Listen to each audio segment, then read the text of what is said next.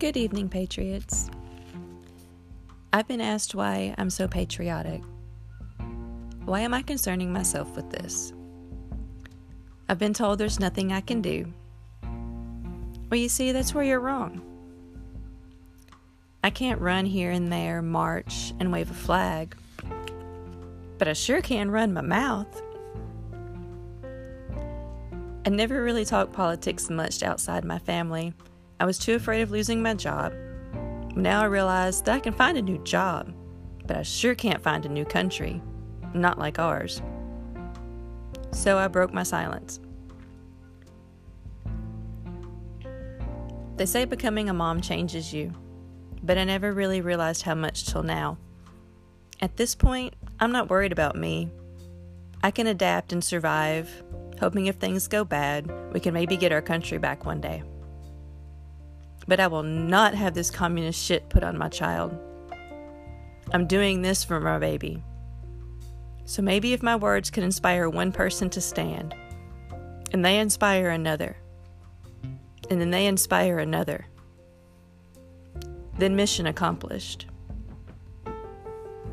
I started my trip down the rabbit hole a little over a year ago. Things weren't adding up. They just weren't making sense. I guess if you want to call me a conspiracy theorist, go ahead. But when so-called conspiracies make more sense than the actual news and information you're being given, I don't call it a conspiracy at that point. Everyone thought Noah was crazy until it started to rain. Then everybody sure wanted on that boat. Every administration after Reagan has been selling out our country, especially to China. Just follow the money. Always follow the money. But the Bushes, you might say. No, even the Bushes. Do you really think anything would have been different if Romney or McCain would have beaten Obama?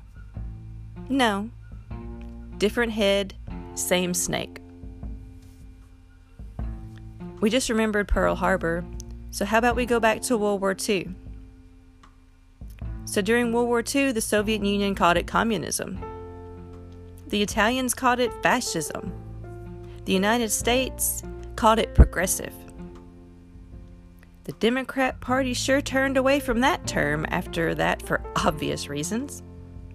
They didn't want to be honest about their agenda. Why would they? But they sure aren't hiding it anymore. How about we go back even further? The Democrats have been the party of death, deception, and destruction. The party that generation after generation has incited violence and blames it on everyone else. Democrats are the party of the Indian massacres, broken treaties, and the Trail of Tears. Even after a Cherokee saved Andrew Jackson's life, he still removed them from their lands. They are the party of slavery. Lincoln's party, the GOP, freed the slaves. They also started the civil rights movement in the 1860s. And guess who fought it? The Democrats, the same party that takes credit for the 1960s civil rights movement, even though the Republicans voted for it 100 years before. How about the KKK? Nathan Bedford Forrest? A Democrat was the first Grand Wizard. They wanted to reestablish white supremacy. The 1868 Democratic Party platform was "This is a white man's country, let a white man rule." At this time, there were lots of black states. There were 22 black delegates in Congress. James Hines, a Republican, was the first senator to be assassinated. The KKK also killed 3,000 blacks and 1,000 Republicans during that time. Yes, the Democrats have used mob rule and violence that long. So Antifa and Black Lives Matter, same violent mobs, just by a new name. And it doesn't end with them. Elected officials now brazenly threaten. California State Representative Maxine Waters admittedly says she threatens Trump supporters all the time and calls for her supporters to confront and harass members of Trump's administration.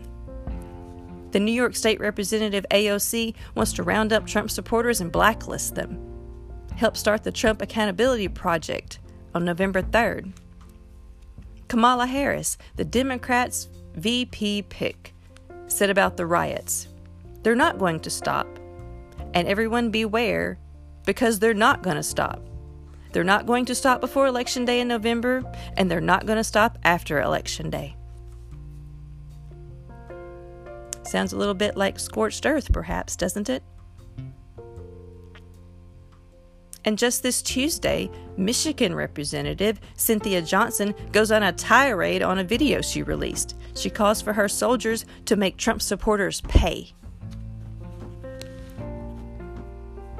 They don't know anything but mob rule, intimidation, and violence. But yet they claim to be the party of minorities, the party of women, the party of peace, love, and tolerance. Well, let's look at their track record, shall we? January 31st, 1865, the 13th Amendment to ban slavery. 100% of Republicans were for it. 77% of the Democrats were against it. July 9th, 1868, the 14th Amendment that gave citizens citizenship rights and equal protection under the law to former slaves. 94% of Republicans voted for it. Every Democrat voted against it. President Johnson even vetoed it. Congress overrode his veto for the first time in history of a major bill. February 3rd, 1870, the 15th Amendment. It prohibited the states from denying a citizen the right to vote based on race, color, or previous condition of servitude. The Republicans voted 100% for it. The Democrats, 100% against. August 18th, 1920. Almost a century after Elizabeth Stanton and Lucretia Mott started the women's suffrage movement, with many activists, including Susan B. Anthony, the 19th Amendment was added to the Constitution. All the Republicans voted for it. All the Democrats opposed. So you tell me which party is really for the people, all people, and which party is out for themselves, out for power, and out to rule over the people. Thankfully, people are waking up to the sleight of hand, parlor tricks, and smoke and mirrors of the Democrats, liberals, progressives, whatever they want to call themselves these days. I just say communists, because I'm into honesty. To me, nothing is more precious than freedom. Hopefully my words will start you on your trip down the rabbit hole. Question everything. Search for the truth. This is Red Wolf. Good night, and God bless.